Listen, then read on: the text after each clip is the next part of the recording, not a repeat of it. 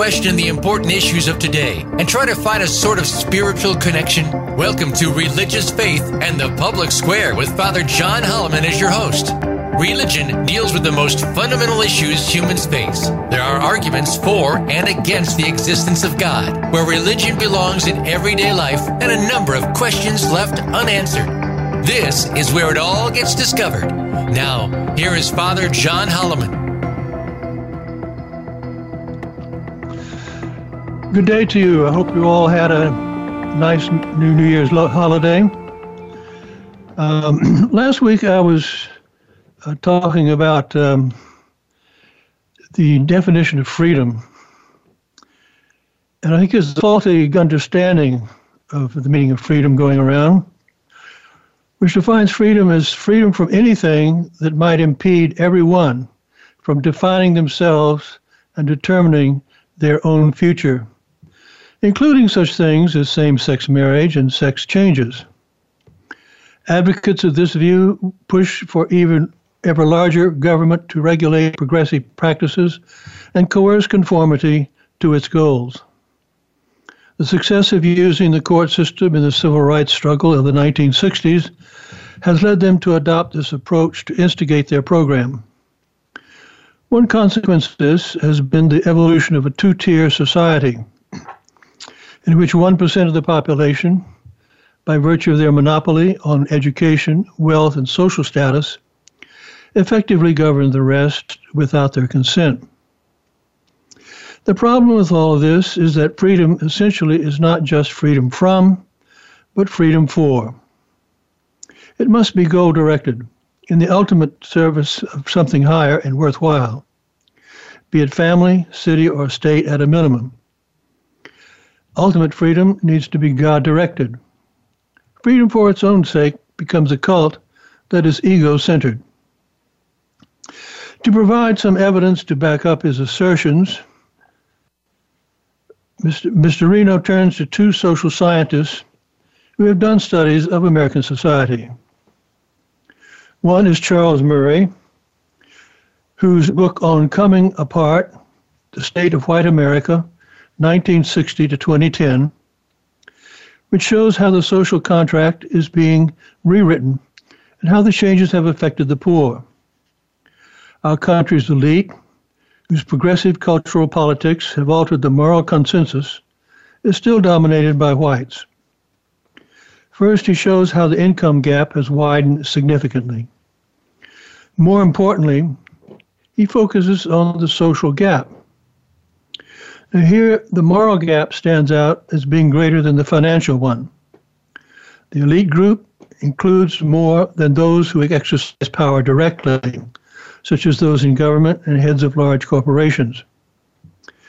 It includes lawyers and college professors, even when their incomes are modest.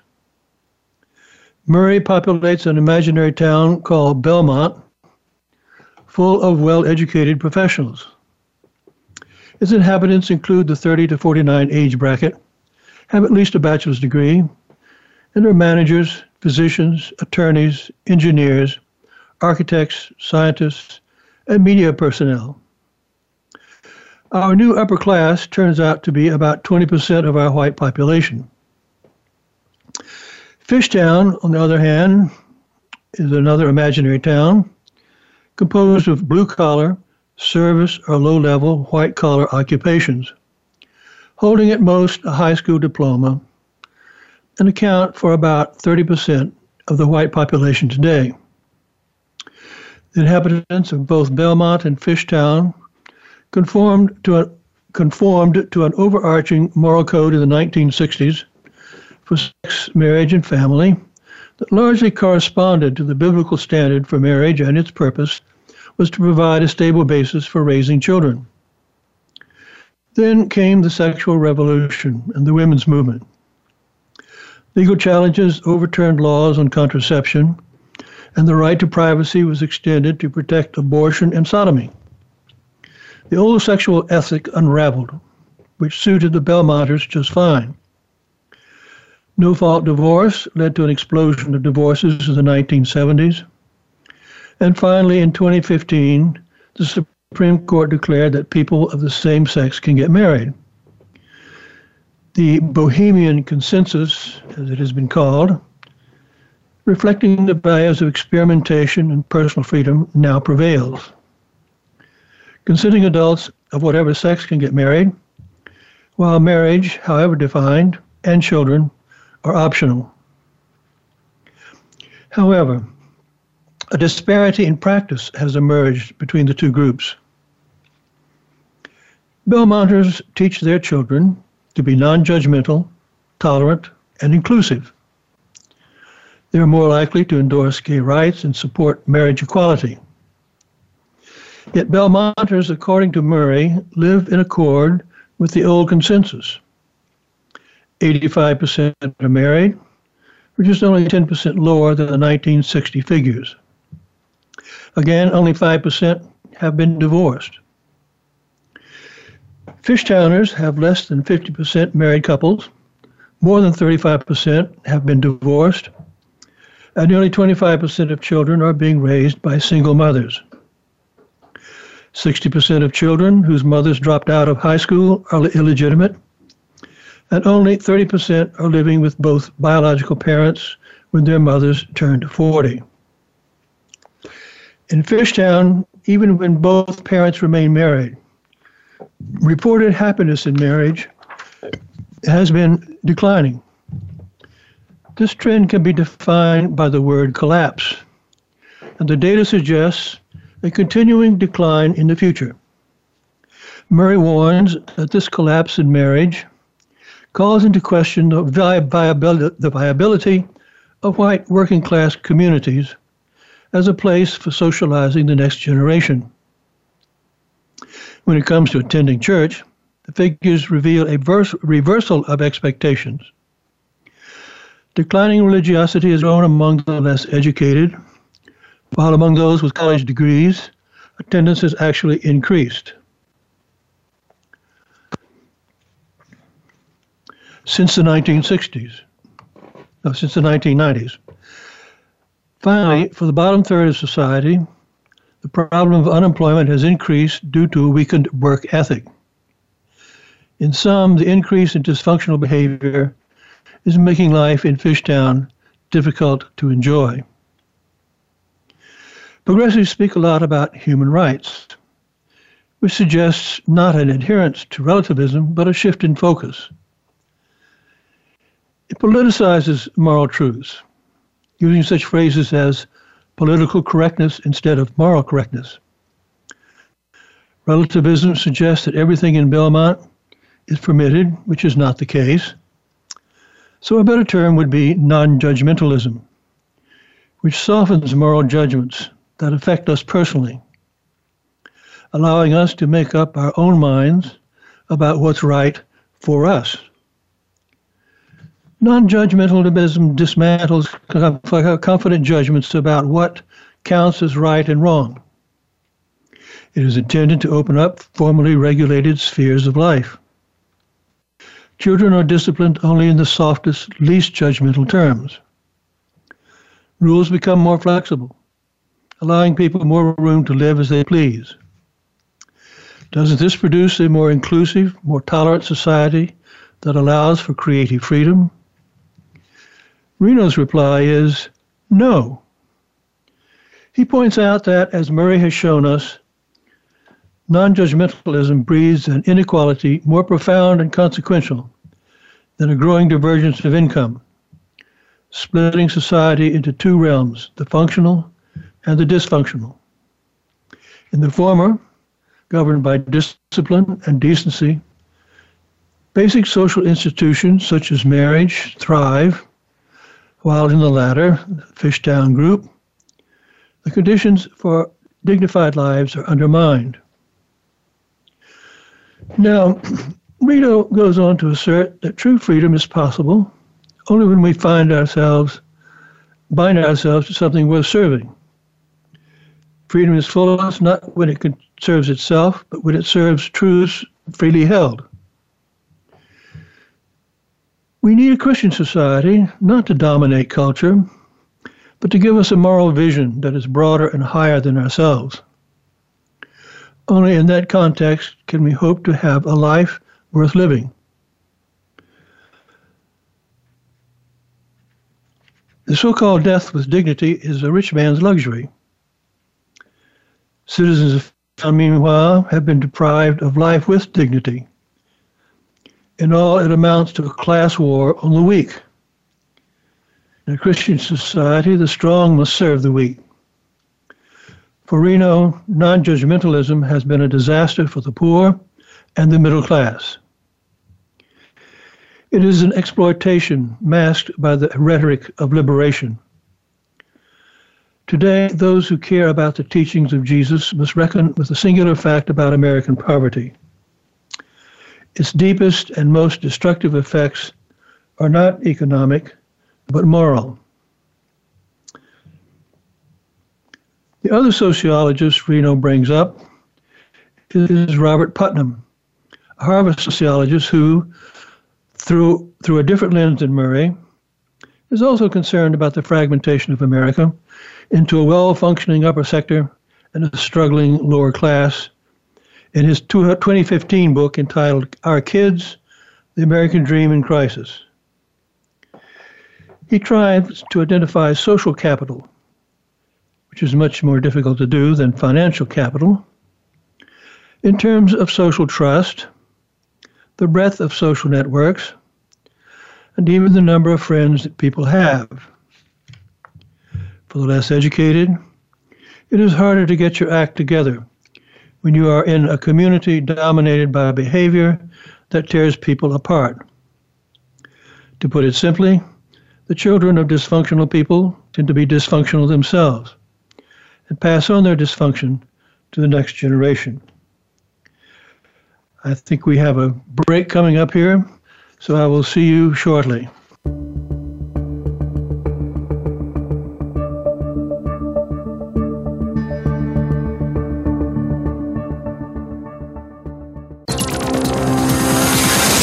It's your world. Motivate, change, succeed. VoiceAmericaEmpowerment.com. As a Catholic or non-Catholic, would you be interested in knowing more about the faith? We have a large selection of books in various categories, from apologetics to spirituality. CDs and DVDs are also available, as well as handcrafted rosaries. In short, we are a resource for seekers. If we do not have what you are looking for, give us a call, and we will try to find it for you. Visit defendingthecatholicfaith.com to find out more, or call us at 251-317-3977. That's defendingthecatholicfaith.com. Are you satisfied with your life? Do you know that more should be possible? Listen for the Access Consciousness radio show with the creators of Access, Gary Douglas and Dr. Dane here. Our program offers pragmatic tools to change things in your life that you haven't been able to change until now. What if all of life could come to you with ease, joy, and glory? Tune in to Access Consciousness Thursdays at 2 p.m. Pacific Time, 5 p.m. Eastern Time on Voice America Empowerment. Who are you, really? Are you the person you want to be, or are you the person that others want you to be? Think about that. We don't always recognize our gifts and potential because we stick to old methods of being and do what others in our lives tell us. It's time to break through. Listen for Rediscovering the Magic of Being with Marja. Each program connects you back to whom you were meant to be every Tuesday at 7 a.m. Pacific Time and 10 a.m. Eastern Time on the Voice America Empowerment Channel. Tune in. Build your better business. Achieve that goal. Make good on that resolution. The Voice America Empowerment Channel. It's your world. Motivate, change, succeed.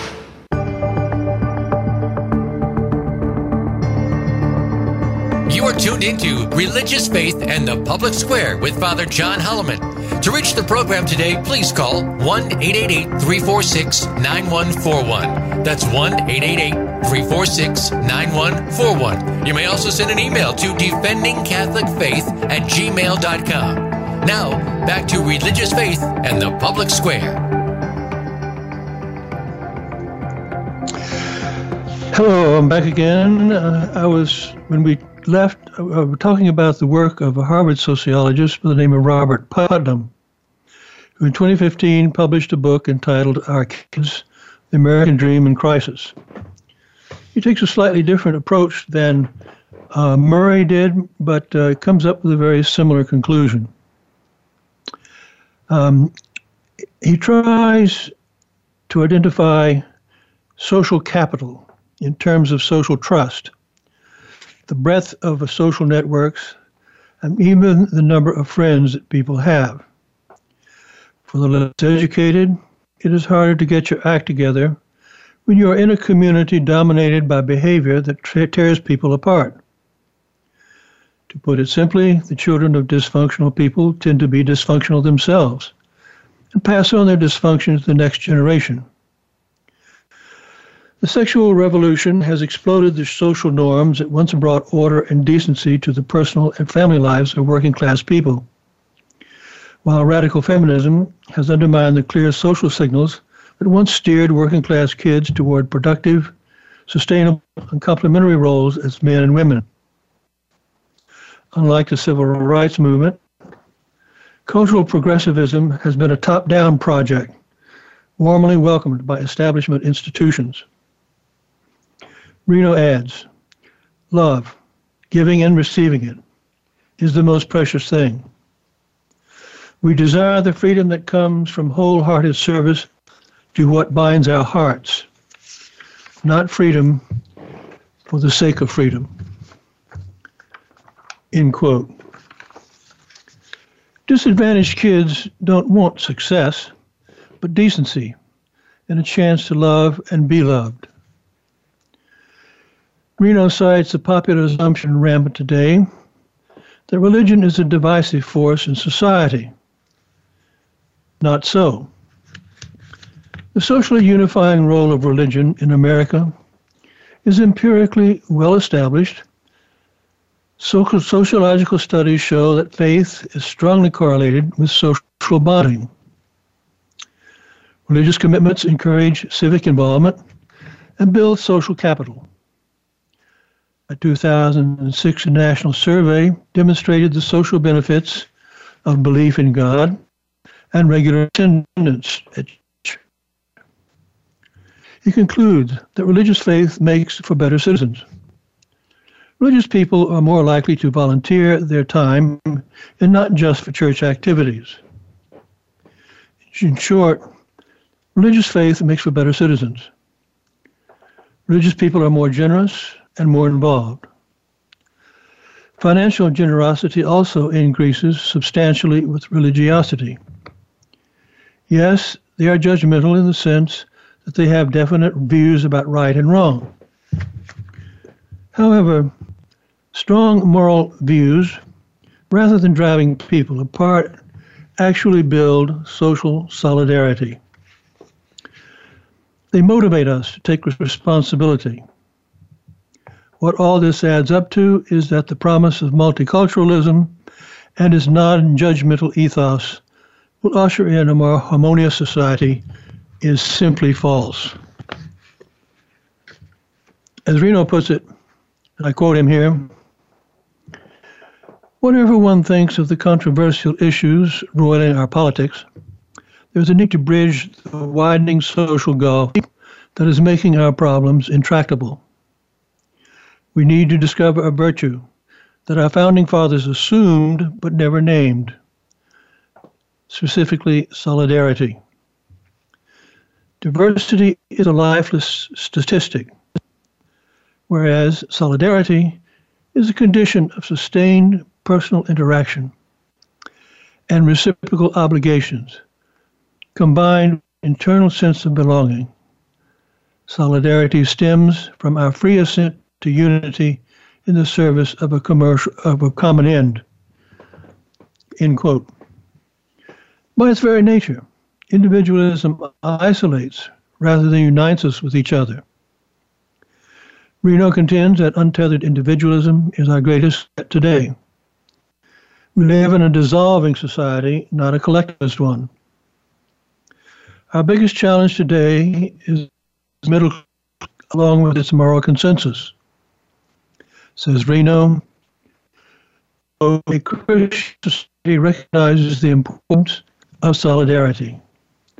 Again, only the countervailing power of a healthy culture itself the product of a healthy religion, can keep the power of the state in check. Domestic product may make us wealthier, but it cannot unite us. How can we reduce the intrusiveness of government into every corner of our lives? Reno's solution is to call for the renewal of two institutions that predate government, specifically marriage and religion. Our primary loyalty, encouraged by nature, he says, is to our parents, siblings, spouse, and children. And the most decisive influences on children come from within the family. It is there that we learn the meaning of the common good of the family unit. The meaning of peace becomes clear to us in family life, and the partnership we call marriage bridges the male-female divide. In short, marriage resolves the primal feud between men and women. If the parents achieve a workable harmony, the children learn solidarity, how to retain unity in spite of profound differences. Hopefully, they would also become able to understand society as a permanent bond between citizens, not a temporary collection of self-interested individuals. The British philosopher John Locke viewed the ideal society as a free association of individuals, unbound by duties that transcend their choices. His influence has rendered many self-designated progressives to become wary of the family, even hostile. As working-class families have sunk into dysfunction, government has assumed responsibility for much of their domestic affairs. Something inevitable, I suppose. Reno points out that the triumph of non-judgmentalism has created a cultural vacuum, which is increasingly filled with laws, lawyers, and courts. The Supreme Court's legalizing of same-sex marriage treats marriage as a plastic social form to be reconfigured at will, and a creature of government. Freedom, therefore, becomes a creature of the political process, which is vulnerable to power shifts, as we've just seen with the outgoing of the Obama administration and the incoming of the Trump administration. Political power has now replaced moral authority. On the other hand, faith makes an ultimate claim on our loyalty. When Caesar's law contradicts the law of God, divine authority trumps it. Religion is the most powerful of all limits on government. Secular powers rightly try to protect our worldly well-being. The church, by contrast, orders the lives of believers toward salvation of their souls, transcending our worldly concerns. That does not prevent believers from intervening in the civic affairs of their societies, since they have a stake in those concerns as well. Sometimes this involvement is resented, and for good reasons. But Reno contends that despite this resentment, on the whole, it is a good thing. Why? I'm going to quote him extensively here because I think it's important what he has to say. The transcendent authority of the Bible is not a threat to democracy, as some secularists would have to believe. It's a crucial limit on worldly power. In a totalitarian system, all aspects of life are absorbed into the political. The same thing can happen in a democracy if we recognize no authority higher than the will of the majority. And of course, the founders of our country were aware of that. They tried to institute the system of checks and balances, the three branches of government, but also to overcome the power of the majority, different standard representation in the Senate and in the Congress. The subjection of everything to politics puts freedom in peril. For that reason, when the winds of change blow in a different administration, suddenly the freedoms that we thought we had may or may not prevail. The stubbornness of faith is one of the few reliable limits on government. Now, religious liberty is increasingly being pressured by governmental and quasi-governmental agencies who want to regulate, accredit, and certify a great deal of public life. The institutional freedom of the churches is decisively important for our political culture, especially since American society no longer considers Christianity the primary source of public morality. Reno points out that every society is weighed down by its false loves, and ours is no exception. Our hearth gods are health, wealth, and pleasure. We cannot serve the common good unless we seek higher things. And at that point, I'm going to take another break and give you a chance to digest all of that.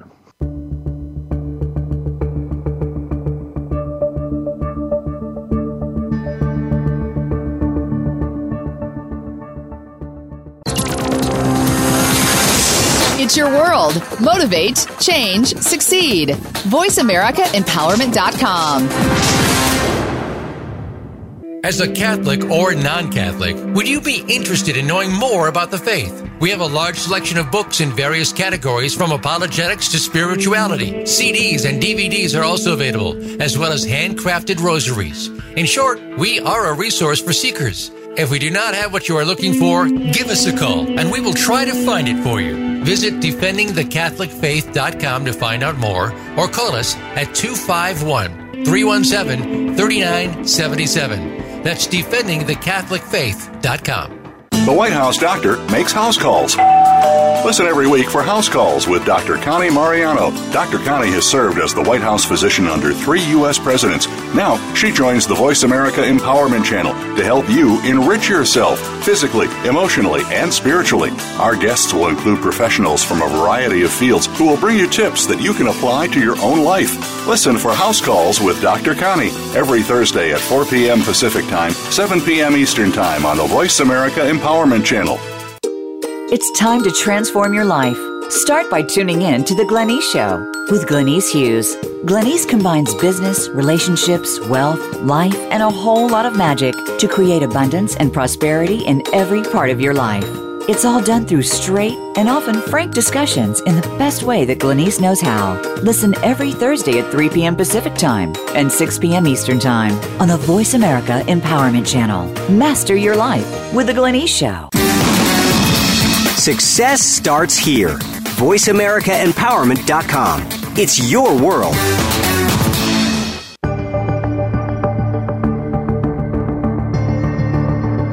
You are tuned into Religious Faith and the Public Square with Father John Holloman. To reach the program today, please call 1-888-346-9141. That's 1-888-346-9141. You may also send an email to defendingcatholicfaith@gmail.com. Now, back to Religious Faith and the Public Square.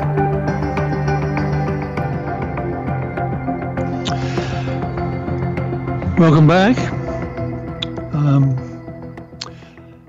Continuing the prior discussion,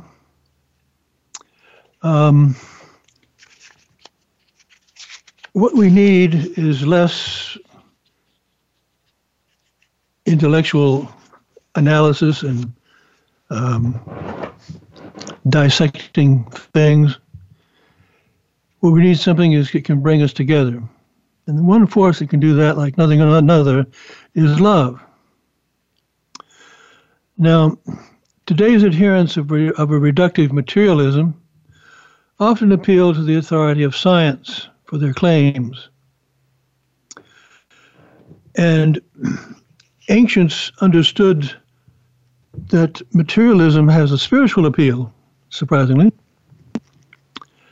And studying them can help us to understand why a reductive view of the human person appeals to moderns, few of whom know much or care about science.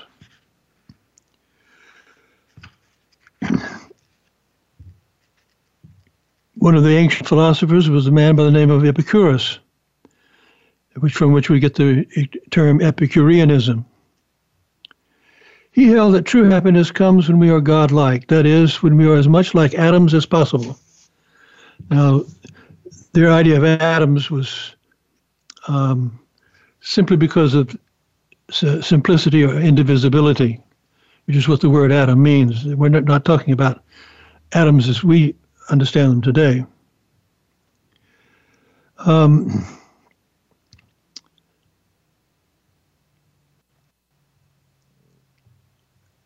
We cannot achieve the indivisibility and indestructibility in our physical existence of an atom.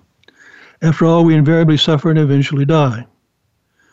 But he contended that we can make our consciousness indivisible and indestructible. The key to attaining the state of spiritual indestructibility is to cultivate imperturbability or peace of mind. In other words, not being bothered by anything.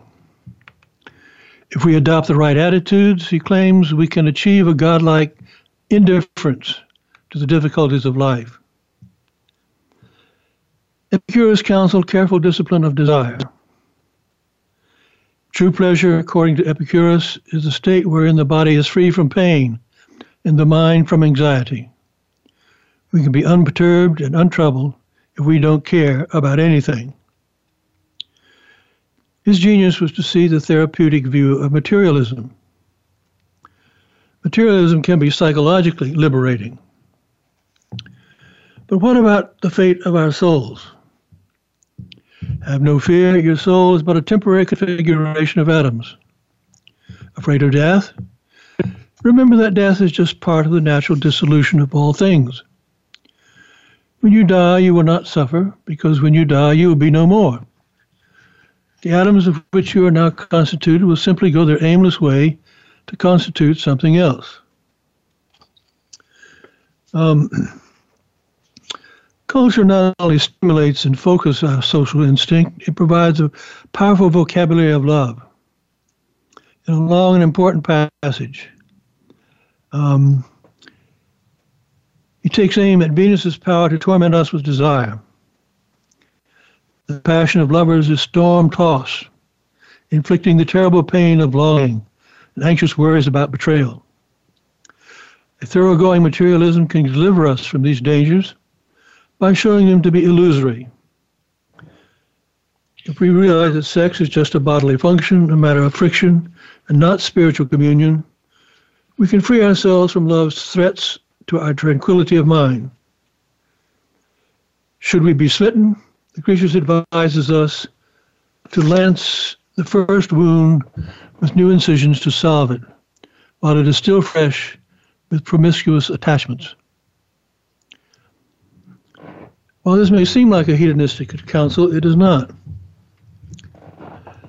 Modern liberalism promotes this Epicurean metaphysical modesty, insisting that peace and harmony are more likely if higher things are downplayed in public life.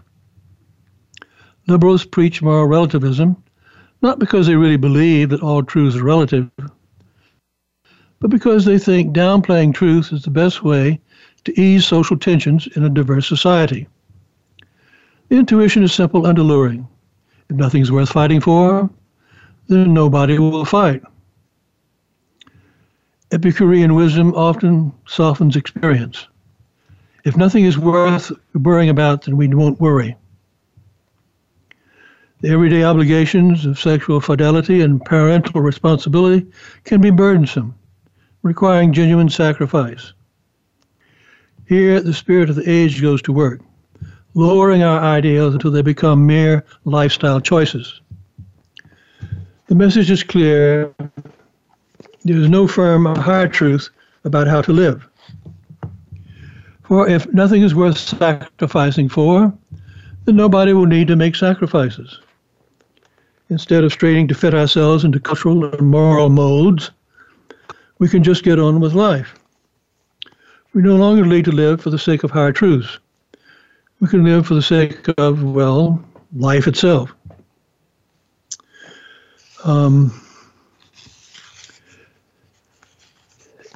In this fantasy world, there are no ideals.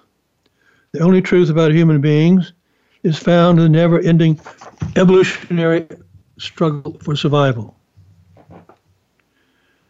Because nothing we do in this vast cosmos matters, the high and mighty can do what they want, and nobody can criticize them. Which sounds just like ancient pagan religion, which was served to justify the status quo of the social divergence between the ruling class and the peasants. Materialism denies the existence of higher things, and relativism denies we should know about them even if they did exist. The therapy of lowering our expectations can be pursued by a selective moral relativism and rhetoric of inclusion and tolerance. Our educational culture frequently employs this therapy with multiculturalism and political correctness. This allows teachers to shift attention away from questions of truth without actually engaging them. Today's middle class, increasingly dominated by the 1%, who are transferring their loyalty to a globalized capitalist system that richly rewards them, are in the same position. The therapy of materialism helps them to accept their political impotence. Needless to say, this acquiescence, promoted by our educational system, serves the interests of the 1%. Materialism is attractive to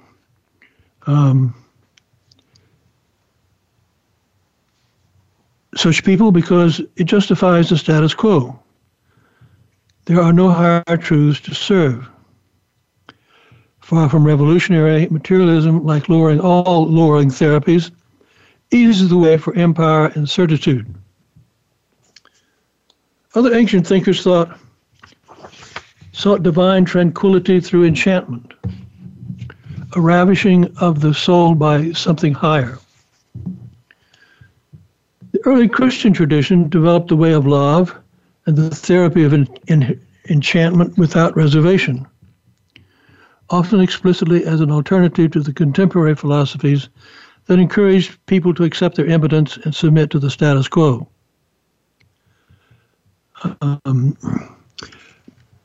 Pining for God and yet unable to surrender to Him, Augustine longed for rest. A crucial section of his Confessions tells of the days and hours before his conversion. He recounts anguished moments of inner turmoil made worse by his intense desire to rest in the truth of Christ. To rest in Christ, or to use the language of the Gospel of John, to abide in Him. This desire parallels the Epicurean goal of tranquility or peace of mind. The critical difference, however, is that Augustine and the Christian tradition as a whole seek stability, tranquility, and peace of mind, not through non-attachment, but through love fulfilled. That my bones be penetrated by your love, Augustine prays with an ardor that evokes the profound desire that suffuses the King Song of Songs. His prayer is answered. After his conversion, he writes, "You pierce my heart with the arrow of your love." Augustine's reference to the divine arrow of love evokes the pagan image of Cupid's arrows. Symbol of love's everlasting power. And that brings us to another break time, so I'll finish up when we come back.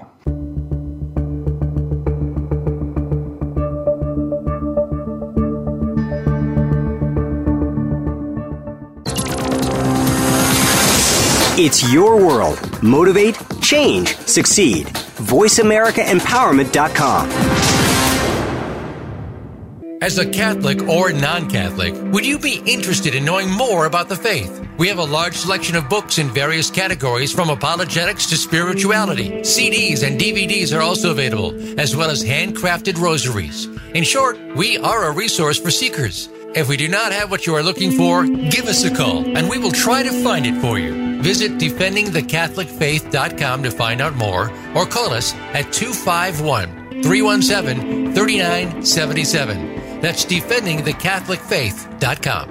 When you learn to see things from a spiritual perspective, it changes the way you see virtually everything in your life. Listen for Dr. Paula Joyce and her program, Uplift Your Life, Nourishment of the Spirit. Our program will help you get rid of the negative aspects of your life and invite love, joy, and prosperity into your life. Turn that negative feeling into a positive one. Tune in to Uplift Your Life, Nourishment of the Spirit, every Thursday at 11 a.m. Eastern Time, 8 a.m. Pacific Time on the Voice America Empowerment Channel.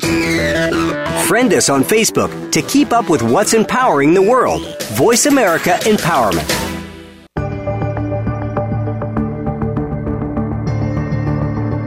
You are tuned into Religious Faith and the Public Square with Father John Holloman. To reach the program today, please call 1-888-346-9141. That's 1-888-346-9141. You may also send an email to defendingcatholicfaith@gmail.com. Now, back to Religious Faith and the Public Square.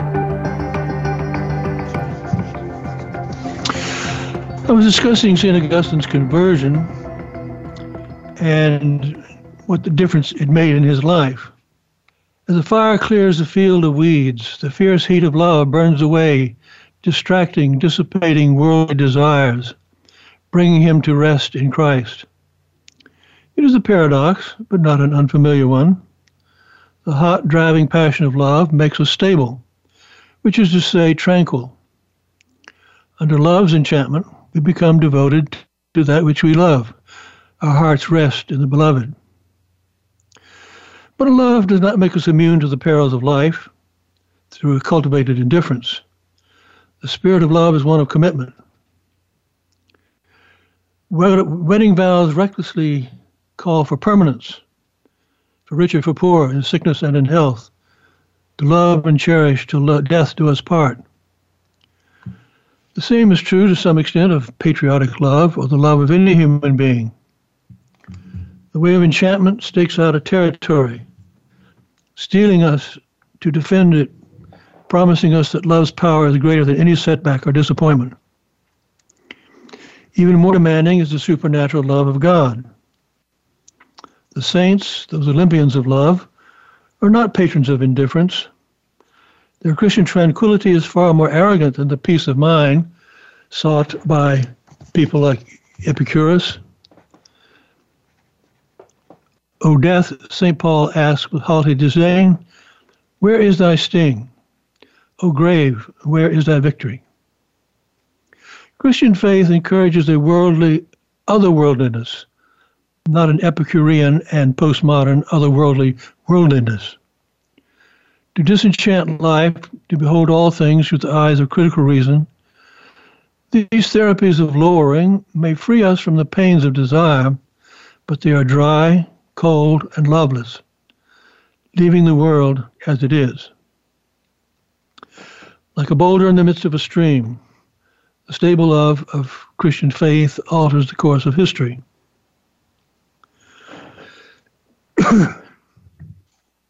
Now, the Constitution's promise of liberty requires us to redefine marriage so that people with homosexual desires can express their identity. This way of thinking about freedom has the upper hand today, but it is dishonest. Through an equivocal use of identity, Supreme Court Justice Kennedy relies on the cogency of a classical account of freedom without substituting a classical account of freedom while substituting a postmodern one. If we allow that human beings have a distinct nature, then freedom is the ability to live according to that nature. This is a classical view, the view of both ancient Greece and the Christian traditions. It's also the view presumed by the founders of our nation, who took it for granted that since we are rational animals, genuine freedom must include the liberty to make and consider arguments, even disruptive arguments, about justice, morality, and how we should live together in society. The constitutional rights of free speech and a free press, at times interpreted expansively, at other times less so, protect that liberty, acknowledging man's identity as a rational animal. We're all social and religious animals, and in the United States we enjoy constitutional rights of association and religion that protect these aspects of our humanity. European nations have not always given religion as much elbow room as it enjoys in America, but there's a common recognition that religious animals must be free to worship in accord with their most profound convictions. Pre-modern European societies accorded special rights to universities, guilds, and free cities, recognizing that social animals have distinct loyalties that must be given public expression. Marriage itself is the most basic mode of social bonding.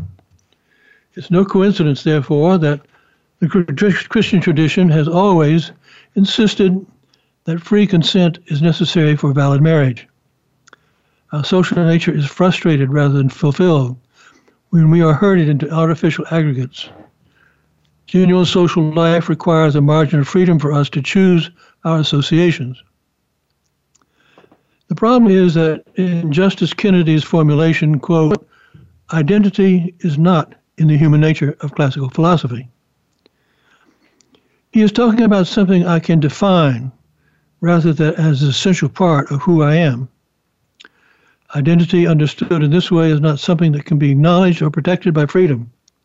It's just another word for freedom itself. Kennedy's formulation, then, is an empty tautology. The promise of liberty is the right to liberty. Freedom means living in accord with freedom. The shell game is just one instance of a dishonesty widespread in cultural liberalism. We are told that homosexuality is an inborn trait, an essential part of a person's makeup. At the same time, identity is plastic and open-minded, something to be discovered, even invented. The contradiction is patent. When it suits progressives, they play up the fixed nature of identity, allowing them to draw upon classical ideas of freedom. Then, when that becomes constricting, they shift over to the flexible, self-defined meaning of identity. We're told that individuals must be free to construct their own identities, and that it's oppressive to think otherwise. A similar self-contradiction is also common among many moral relativists and other proponents of lowering therapies. All truth is relative, they say, insisting on the truth of their relativism. The contradictions go deep. Many a modern liberal knows that the identity politics he acquiesces to, and even at times endorses, are illiberal. Most regret the dead hand of political correctness, yet they are unable to denounce it and rarely defend its victims. American culture is stuck in any number of such dead ends, many of them falsely labeled as roads to freedom. It can be argued that the dominant ethic of non-judgmentalism accords important advantages to the 1%. Non-judgmentalism is part of the secular liberal culture that sees identity as something we can define for ourselves, but not for others. That would be judgmental. This culture of permission, combined with censure of those who do not obey the new rules for a world without moral rules, allows our ruling class to compliment itself as being socially progressive. It provides added benefit of a therapeutic moral vocabulary with which to denounce populist challenges to their power. Mrs. Johnson, I'm afraid the sorts of views you're expressing about sex and marriage can be very hurtful. Pointing this out rarely convinces opponents. pointing out error is important nonetheless. Doing so may cause those with whom we disagree to hesitate. We can embarrass and fluster with well-formulated refutations. It's even possible to introduce second thoughts, but it rarely convinces. That's because the deepest mental poverty of our time is one of imagination and courage, not reason and intelligence. Today's so-called progressives, persevering in self-contradiction, are all too human.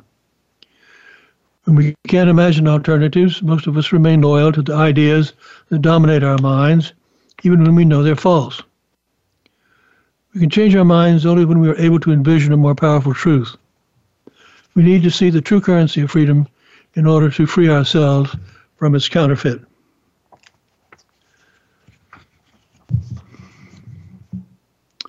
To be truly free, as the rabbis teach in their substitution of herut for harut, we must engrave God's commandments on our hearts.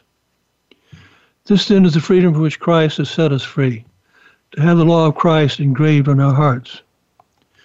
Genuine freedom is difficult to achieve because it's not so easy to do what we want. There are powers in the world that wish us to do what they want, making it hard to remain stable in our own purposes. Wealthy, well-educated parents communicate fear and anxiety to their children these days. Freed from the day-to-day struggle for survival that characterizes life for so many throughout the world, they're nevertheless filled with concern for the success of their children. They expend tremendous energy on choosing just the right private schools and tutors, and admission to a noted university is a life or death matter. In spite of their wealth and status, these parents feel compelled to run their children through the gauntlet of meritocratic competition. There remains little room for freedom. That's a lot of the rich. What hope for freedom do middle class and poor people have in the face of far more immediate economic and social pressures? The ability to stand firm against worldly powers is the foundation of freedom. If we cannot be moved, we cannot be controlled. So I think we've come to an end of today's show. I wish you all a very happy and fruitful weekend. Goodbye for now.